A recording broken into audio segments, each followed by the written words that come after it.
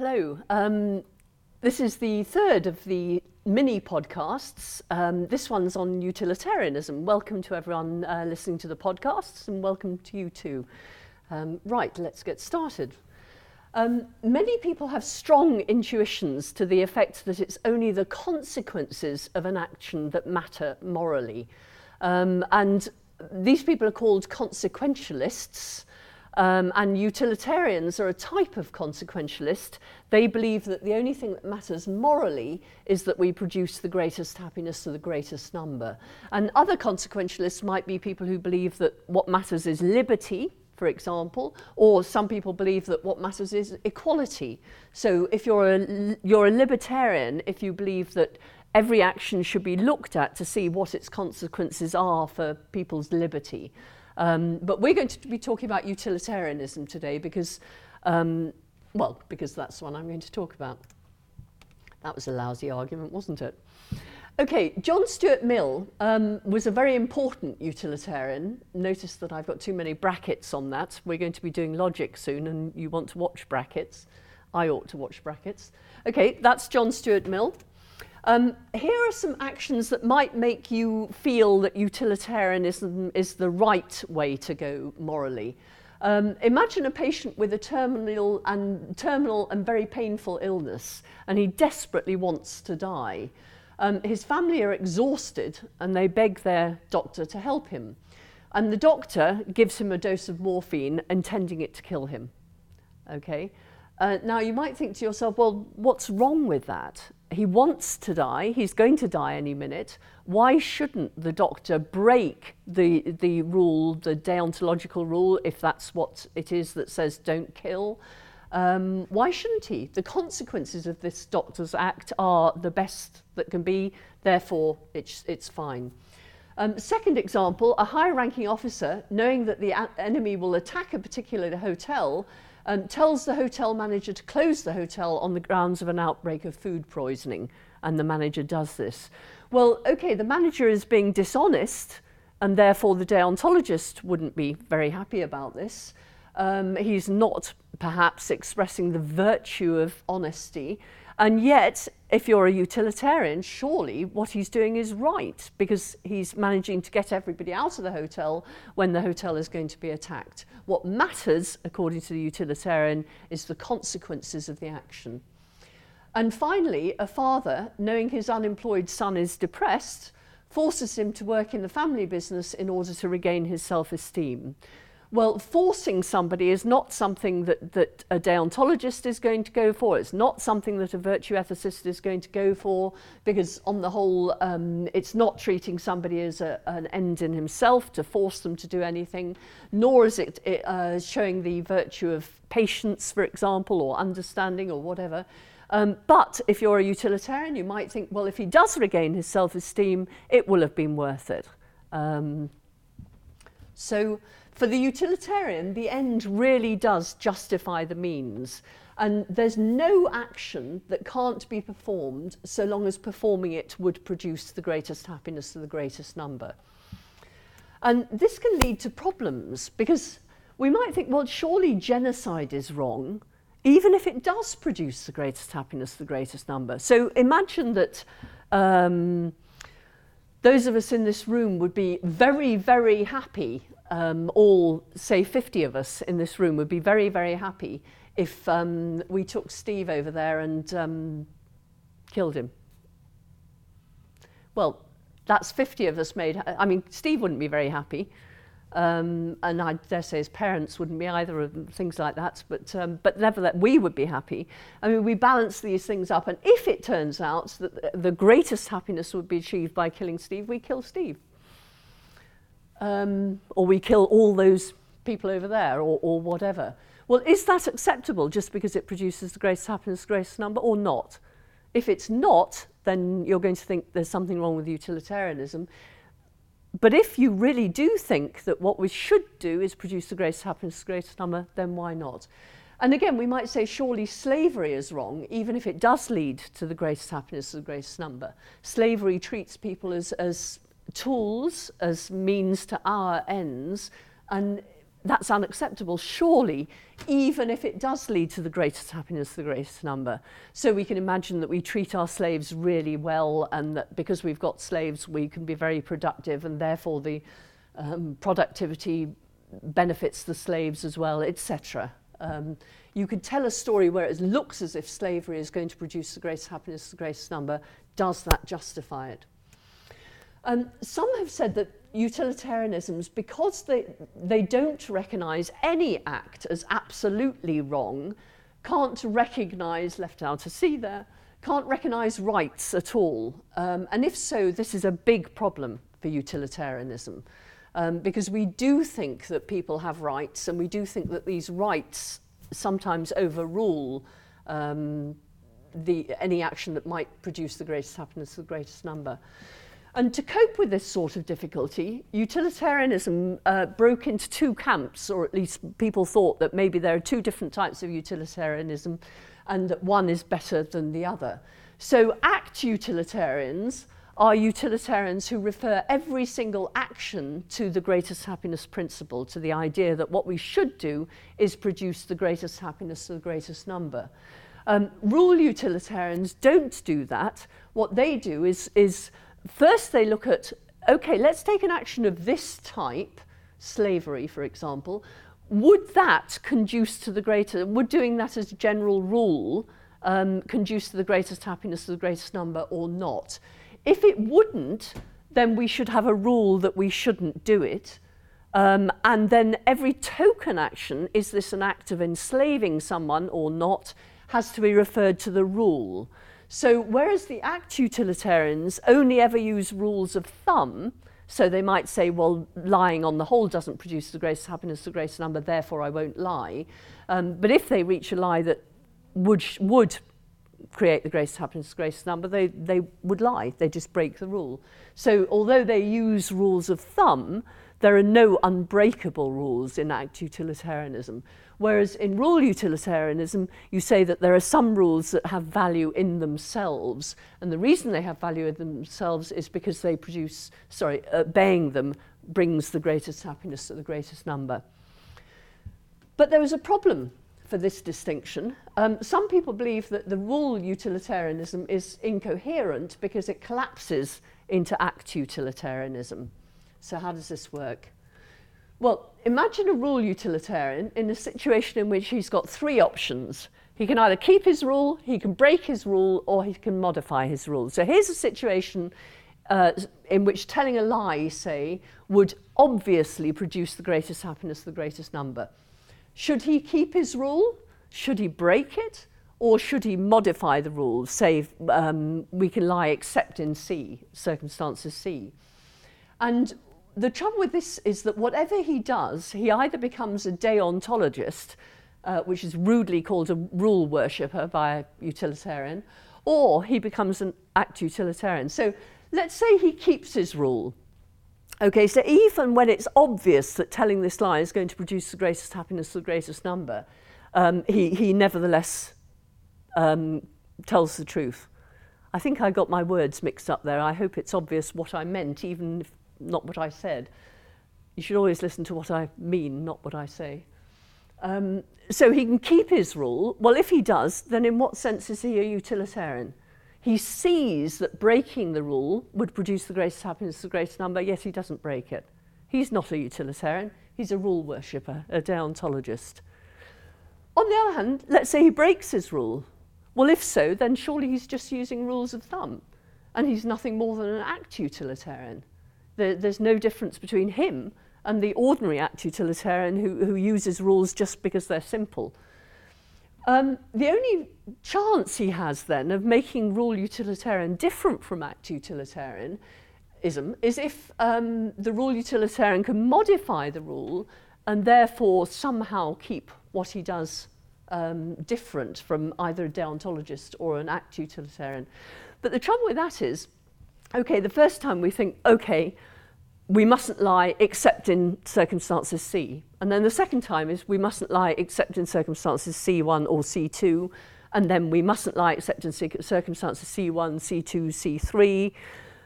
And you start to think, well, hang on, actually, this chap isn't going to do anything different from the act utilitarian. He claims to be using rules, and perhaps he is using rules because he's modifying his rule every time. But actually, his use of that rule isn't making him any different from anything that an act utilitarian does. And so the actual actions he performs are going to be the same as those of an act utilitarian. So the fact that he calls himself a rule utilitarian is actually irrelevant. So rule utilitarianism is extensionally equivalent to act utilitarian, even if it's intentionally not equivalent.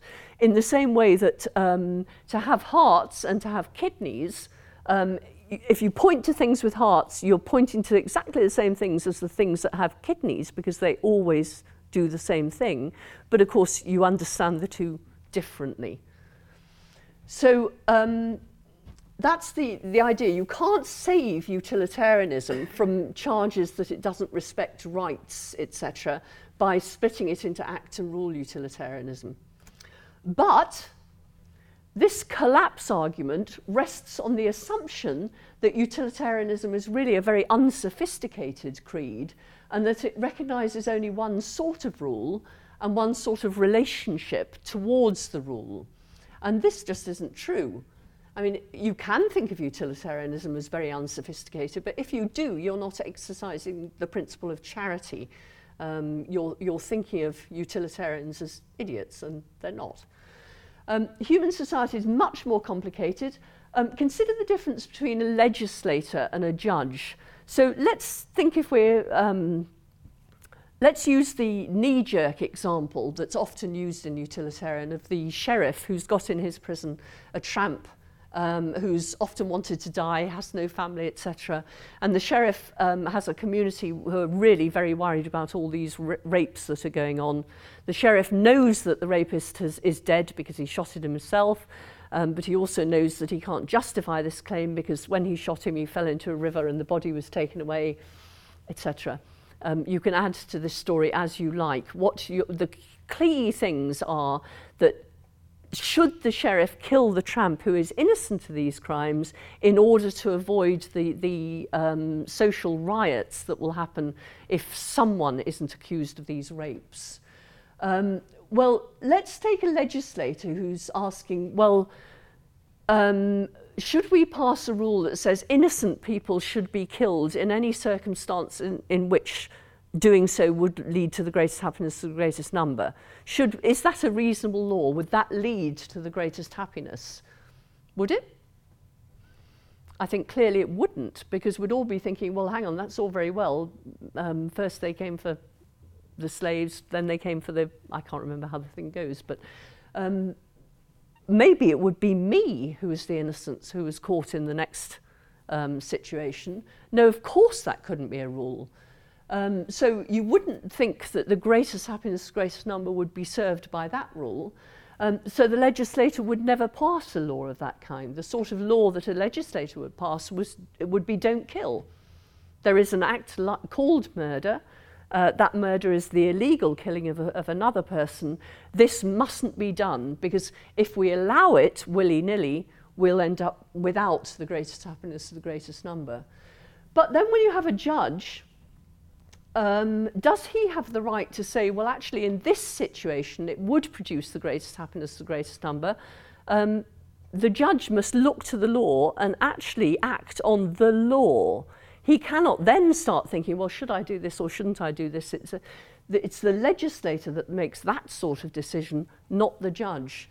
So different roles in society have different tasks to do in relation to rules. The legislator might act rather more like an act utilitarian, whereas the judge acts more like a rule utilitarian. So the legislator looks directly to the greatest happiness principle, where the judge looks to the rule. And also consider the difference between an act of fraud and an ordinary lie. We could, if you were a legislator, you might say, well, why shouldn't we make lying illegal? Lying actually can lead to a lot of trouble in society. It can really cause difficulties. Why don't we just make it illegal? Well, I think you would see that clearly that's not going to lead to the greatest happiness of the greatest number. So the legislator is unlikely to allow that ordinary lies are illegal. But that there should be an act of fraud, which is again a legal concept rather than a moral concept. Fraud is when you lie to somebody in a situation where you've got a contract or whatever.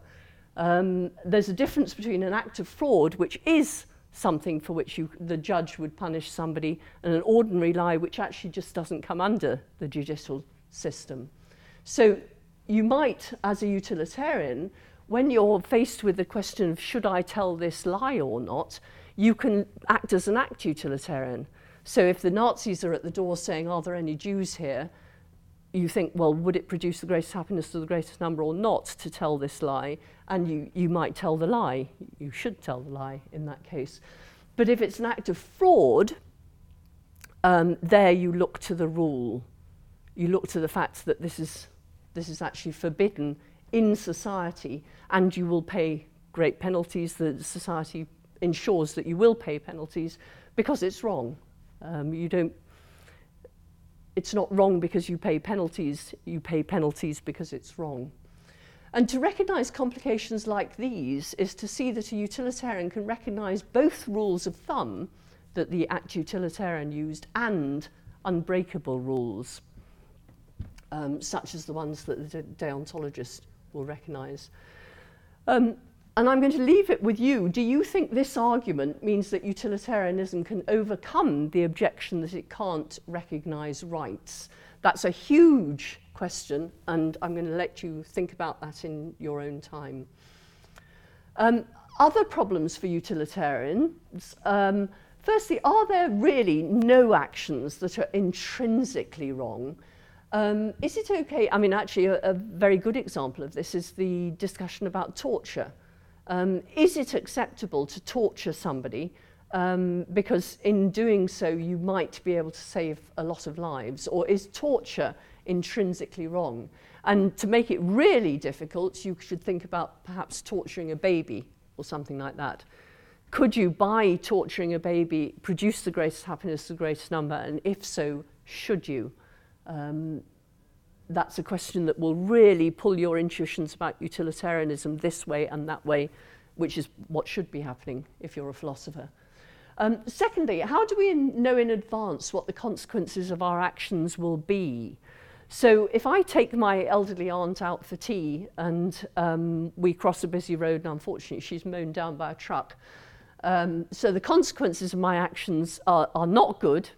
My aunt isn't made very happy by this action, nor am I, and nor's anyone else in the family. So the consequences of my action are not good, therefore I have not acted morally in taking my aunt. Well, we might think that's not fair, because I didn't know that those would be the consequences. Surely I did the right thing.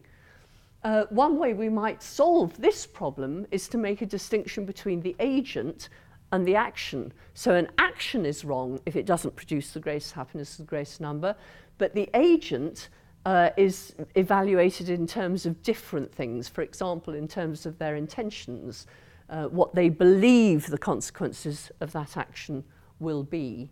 Oh, and incidentally, one thing I haven't mentioned is you can be a utilitarian without thinking that everything you must do must produce the greatest happiness, the greatest number. So it could be that what makes your action morally right or wrong is whether it does produce the greatest happiness, the greatest number, rather than whether you intended it to, if you see what I mean. Another difficulty is, must we always act to produce the greatest happiness, the greatest number? This is linked to what I've just said. I'm tired. I go home at night, I have a glass of wine, I sit in front of the television and watch Newsnight or whatever. Well, I could be working in the Oxfam shop, couldn't I? And if I was working, or I could be giving another lecture, thereby making loads of people really, really happy. Shouldn't I be doing that instead of having a glass of wine and watching Newsnight? Again, the answer here might be, well, there's a limit to how much you can actually do to produce happiness. At some point, you've got to count yourself in the calculus. Well, actually, it's every point. If you're a utilitarian, you've got to count yourself in the utilitarian calculation. So it could be that you will make people happier the following day by having a night off. You needn't spend every single night in the Oxfam shop. Big problem for utilitarianism is what is happiness and how do we measure it? The question of what happiness is has produced as many books as would fill this room several times over, I should imagine. So I won't go into it here. And how do we measure it? One thing we have to be careful here is we mustn't get hung up on the idea of measurement like using a ruler or a calculator of some kind of things like that. Sometimes we measure each other subjectively. I can see understanding on your face. I can also see lack of understanding on your face. How do I do that? I don't know. I certainly couldn't write I couldn't tell you how I do it. Human beings just do it. We are able to see, perhaps not all of us, and perhaps some of us see it better than others, but we can measure happiness without taking a ruler or something like that. We're actually very good at doing that. Very important question, whose happiness must be counted? I mean, maybe Hitler was a good utilitarian, it's just that he didn't count Jews. If we don't count animals, that's going to change the utilitarian calculus quite a lot. Maybe our grandchildren are going to say of us, they ate lamb for Sunday lunch. I mean, whether you should be a vegetarian or not, if you're a utilitarian, is going to make a huge difference to be made to that decision is whether you count animals in the utilitarian calculus or you don't. And also think about embryos. Do we count embryos or not? And think of the decisions that we would make about abortions depending on whether we count embryos or not. And finally, we might say, can a utilitarian account for personal integrity? Imagine that I'm working for the nuclear industry, or rather that I'm offered a job in the nuclear industry, but I think the nuclear industry is a really appalling place. But somebody points out that if I take this job, I can work within to subvert it. And I might think, well, hang on a second, that may produce the greatest happiness, greatest number, but my integrity would be shot working for the nuclear industry. So I'll leave you again with those problems. And if you'd like to go further, there, as usual, is the list of things that you might do.